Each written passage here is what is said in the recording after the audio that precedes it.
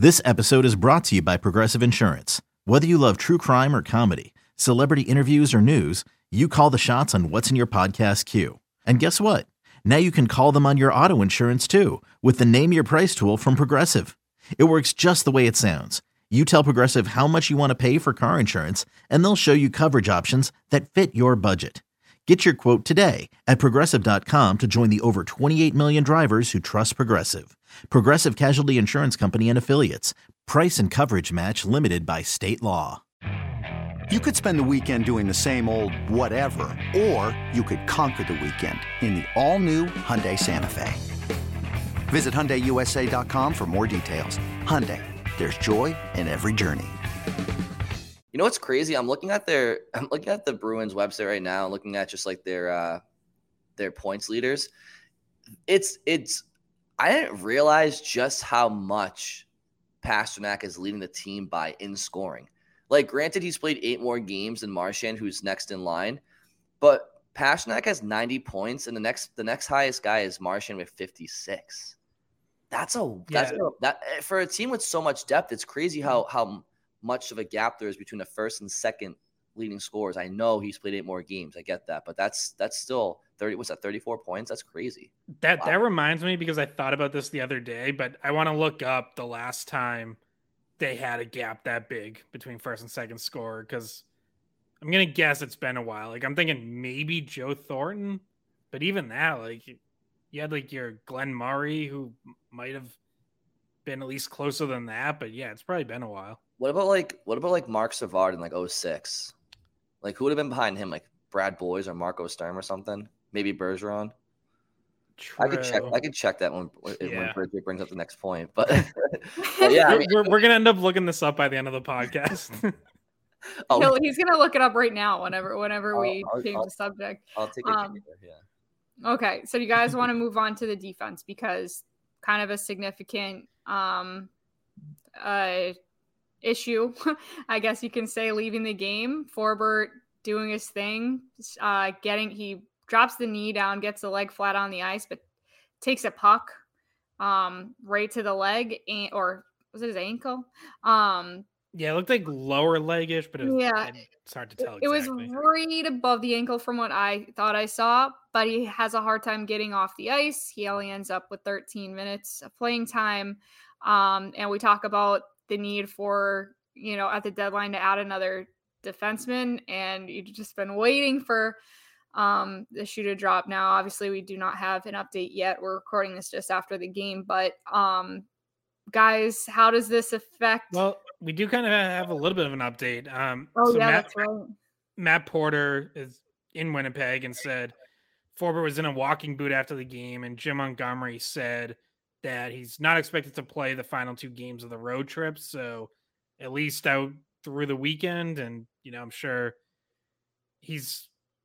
my guess is he might come home now. Yeah, I was gonna say. I'm assuming he's gonna get more testing done, and then they'll probably have a clearer picture. But yeah, I'd say very safe to rule him out for Saturday and Sunday. Yeah, so I more mean we don't have an update for long term, I guess you could say. We don't have the evaluation done yet, but yeah, when we saw Jake DeBrusk in the walking boot, that was a long recovery for him. And Foligno, when he got hurt after his game, had crutches and whatnot, and he's still out. So not sure what the prognosis is, as I see Brian smiling about something back there. It's definitely not the injury, but we'll get to that in a second. But guys, how does this affect your rotation, and also, things like your penalty kill, the possible pairings you might be able to put together? Well, it takes care of the rotation for a while, for at least for as long as he's out. Now you know who your 6 defensemen are, and you're not worried about having to rotate guys once every 4 games. That said, it also provides an opportunity to get Jacob Zaboral in, which Jim Montgomery said he wanted to do at some point on this road trip anyways. So now you can still rotate someone out if you want to. If someone's a little banged up, like Carlo sitting Tuesday after that hard crash into the boards on Sunday. which, by the way, should have mentioned earlier on Zaka's goal and also right before it on a Hathaway chance at the post, both started with good breakups by Carlo and just inside the D zone, getting the puck quick up ice. I thought he had a really strong game, and Nesson had this stat that since he had that tough stretch where we had 3 straight -2 games during that portion of the schedule where they lost 4 or 5 around the All-Star break. And since then, he has not been a negative, and he is a +18 over the last 15 games. And I know, plus minus, not the best stat, not a be-all, end-all, but in his case, pretty telling. Him and Lindholm as a pairing have just been great and just do not give anything up. Anyways, back to Forbort. So you can get Zaborlin now. You can, especially Sunday, back-to-back with travel, get someone a rest. Like whoever needs it most, that's potentially an opportunity to even get Lindholm already sat a game, so maybe a McAvoy or an Orlov gets a game off. But now you can get Zaborlin as well. And then the penalty kill, it's going to be interesting to see because the stats, Forbort in the lineup versus out of the lineup, it's like a 12-point drop. I think it's 88% in games he's played and 76% in games he's missed. But most of those came back in November when he was out with a broken hand. So that was a long time ago. Guys have, had a lot of time to get better at penalty killing since then. So it'll be interesting to see what it looks like. And that could be important because I don't think Forbort's job was locked in for the playoffs. I think there was still, a battle going on for ice time and who's in the lineup and all that. So now you get a chance to see all right, does the penalty kill really take that much of a hit with him out? Or are they in a better place now than they were in November and they can withstand it? Yeah, I don't have a whole lot more to add on that situation from what Scott said. I think, for me, I guess what's worrisome is that Forbort's, one of his biggest attributes to this team is just his ability to shot block and get in lanes. And obviously that comes at a price. But it's just this – you're going to want him to be that warrior-type defender in the playoffs and eat those shots left and right. And it's just – this is the second time. Is it the other foot or the same foot? Do we know? This time it's his right. I mean, so it's just last time it was his hand. It was a broken hand. Oh, was it his hand? Okay. Oh, yeah. Okay. Maybe I was thinking of DeBrusque. Or a broken finger specifically. Oh, you're right. Yeah. That's what it was. Never mind. But I mean, either way, it's he's just. It's just. I don't know. It's you want because the war of attrition is so important, right? And I know blocking shots there is an art form to it, and he's probably one of the better guys in the league at staying healthy while doing it. But the fact that it's starting to, get some leaks in the armor there, it's kind of troublesome, I suppose. But as far as the rotation goes, I mean, I echo everything Scott said. Bridget, what I was laughing at earlier was I was straight up just laughing at the Bruins roster in 06-07 and thinking to myself, and I was also laughing at the plus minus for each player.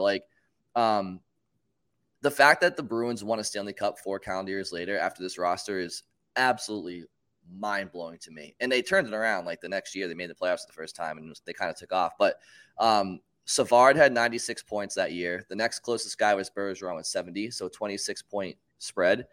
And then the third highest scorer was Glenn Murray with 45 points. So it went 96 points, 70 points, 45 points. And look at Bergeron's plus minus was -28. That's the Dave Lewis era right there. I mean, come on. Bergeron's a -28. Listen to the minuses on this team. -19, 28, -12, -24, -21, -17, -22, -22. The best plus minus on the team was 0. It was Peter Kalis, who the hell that was. And Brandon Bachenski was a +3. Oh my God, this team was brutal. That was my senior year of high school, and my friend Jim had season tickets, 2 tickets, and bought like half the season for the second ticket. So that was probably the year I went to the most games as a fan. And yeah, completely forgettable on the ice. Like that. Yeah. So many memories coming back. Waste some money. That team was brutal. Well, our tickets were like $10 a ticket. We were last row of the balcony. So they were so easy to get back then. I remember in 06, it was January of 06. I think it was Martin Luther King Jr. Day, because I think I had school off for some reason, and my dad came home early from work and like woke me up at like, I don't know, 7 or 8 in the morning. I don't know what time it was. And he was like, "Hey, want to go to the Bruins game today?" I think it was a matinee, and they were playing the Mighty Ducks of Anaheim. It was their last year as the Mighty Ducks. I think they won the cup next year. But anyway, it was at the Garden, and Bergeron had like, I think 2 goals and an overtime goal, him and Marco Sturm or something. But it was like, yeah, you could just get a day of game. You go into the Garden, or maybe in the Fleet Center at the time, but it's like just, 40% attendance. Like, yeah, and then they won a cup 4 years later. It's just crazy. We could like move around to open seats like wherever we wanted. We ended up in the luxury box a couple times. Like security was like nowhere to be found. You could just kind of go wherever you wanted. The Wild West. Yeah. I mean, now that I think about it, that's probably the last year.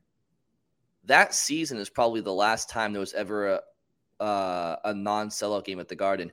Maybe early on in that 07-08 season, like when Lucic was a rookie and Kessel was coming into his own, I think people still didn't like think they were going to make the playoffs. I think the second half of that year they started to kind of fill the seats, but after that, I mean we're talking like 16 years of just like sellouts at the Garden, which is pretty crazy. Yeah.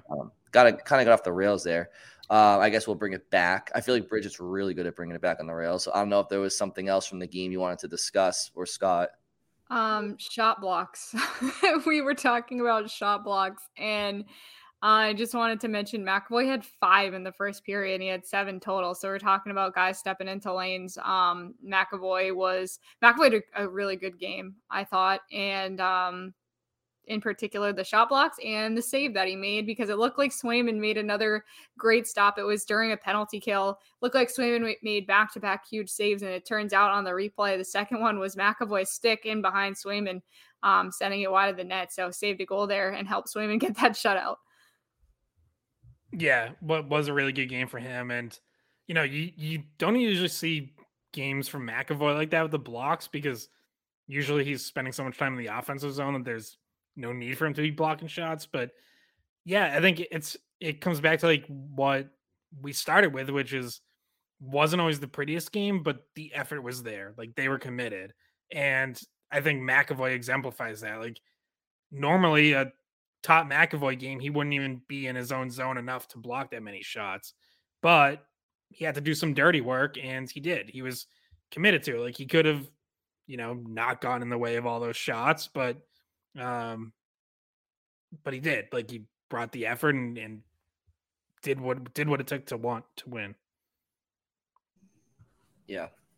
I mean, Bridget, you mentioned off the top, I think Swayman shutout. Sometimes I forget to kind of give goalies their due, because they've just been so consistent all year. It's funny. It's like they had one shit game against the Blackhawks, and I'm like, hey, you guys notice Omar kind of sucked today? It's like, well, that's like the first time all year he's given up more than 3 goals, and of course I call him out. But so great game by Swayman. Nice bounce back performance from the Detroit game, which wasn't his best.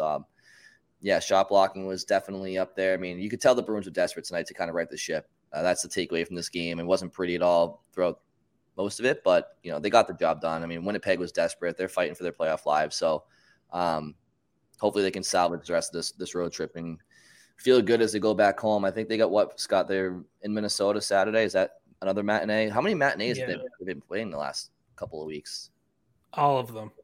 I don't know. I guess ABC and TNT love having them in those afternoon spots, I guess. So yeah, I think this weekend it's 2. One of them is 1 o'clock, one's 2 o'clock. I think Minnesota and Buffalo. So. Minnesota's 2 o'clock, but you want to know what? You can watch the Hockey East Championship game after it, so they don't conflict. Yeah, that's right. Hockey semifinals Friday night, 4 o'clock and 7:30. So Scott, what are we gonna do if if Merrimack plays BU in the finals. And like Bridget, are you going to be like mediator or something or what? No, Oh, yeah. I'm gonna be gone. You guys duke it out. I'm out of my my horse is out of the race. We gotta have some sort of friendly wager. We will. I mean, Scott, there's no doubt about it. No disrespect to my alma mater, but Scott's a way bigger BU fan than I am a Merrimack fan. I'm just kind of hopping on the bandwagon. Scott, you gonna be there? No. Well, still possibly for Friday, maybe last minute plan. I got my credentials. Yeah. Saturday will be too tough though with the Bruins playing the afternoon and then Sunday skate. So I'll watch that from home. All right. Before I sign off, Bridget, Scott, was there any closing thoughts from either one of you? Right. One of the things, since we just touched on Allmark having that tough game, I was looking today, like just happened to look at his numbers, and that was the first. He had gone 2 months on the dot without having a game where he had a save percentage under 900 until Tuesday night. The league average this year is 900. So he went 2 months without having a single game where he was even league average. Like just crazy. And one other crazy stat that I saw Thursday night, Sidney Crosby now is locked into averaging at least a point per game this season. He has now averaged a point per game in 18 straight seasons, at least a point per game in 18 straight seasons, which is one short of Wayne Gretzky's record. Also just was like shaking my head at them. Like, that's insane. Respect. That is real admirable. That's really cool. Been doing it a long time. It's like, I know it's kind of cringy at this point when you hear people refer to him as Sid the Kid. Guys, also now, guys. I feel like Ray Ferraro is like the perfect guy to say that, Sid the Kid or something like that. On like an ESPN broadcast or something. Bridget, any closing thoughts from you? Nah, dude. All right. Well, they got the Wild 2:00 Saturday, followed by, guess what, Scott? Another matinee Sunday in Buffalo. So when Scott says all of the matinees, he really means all of the matinees. So, hey, no one's complaining about afternoon hockey on the weekends, right? Everyone wants to go to bed early these days, so I don't blame them. But in any event, everybody enjoy your weekends. Plenty of hockey to watch. Bruins, Hockey East, as Bridget mentioned. Safe St. Patrick's Day. Yes. Have a very Scott, I'm talking to you. Yeah. Hey, you're the only one not wearing green here. It's not St. Patrick's Day yet, guys. I'll get you tomorrow. The podcast is dropping on St. Patrick's Day. People are going to be watching this on YouTube on St. Patrick's Day. Whatever, bro. I had corned beef. Does that count? Bridget, I get credit? That does count. Literally, I can't express to you how embarrassing it is that you're not wearing green right now. Really, it's really bothering. It's so embarrassing. All right, guys. I actually coincidentally was wearing this. I did not wear this for St. Patrick's Day, but I'm gonna play it off like I did. Scott definitely did it on purpose. Yeah, Scott's rocking a sick Jimmy Fun hat. Actually, it's pretty cool. Very nice. Actually, and like initially, this was just the hat that was closest, and then I was like, oh, and it's St. Patrick's Day, so that worked. You're giving me shit for no reason. I was half expecting Scott to wear one of those like priest Irish things with like the orange mutton chops on here, like a little leprechaun. But maybe next year, Scott. Now that you know what I'm looking for on St. Patrick's Day. All right. People listening are like, all right, end the podcast. So that is exactly what I'm going to do right now. So everybody, thank you so much for listening and enjoy the rest of your weekend.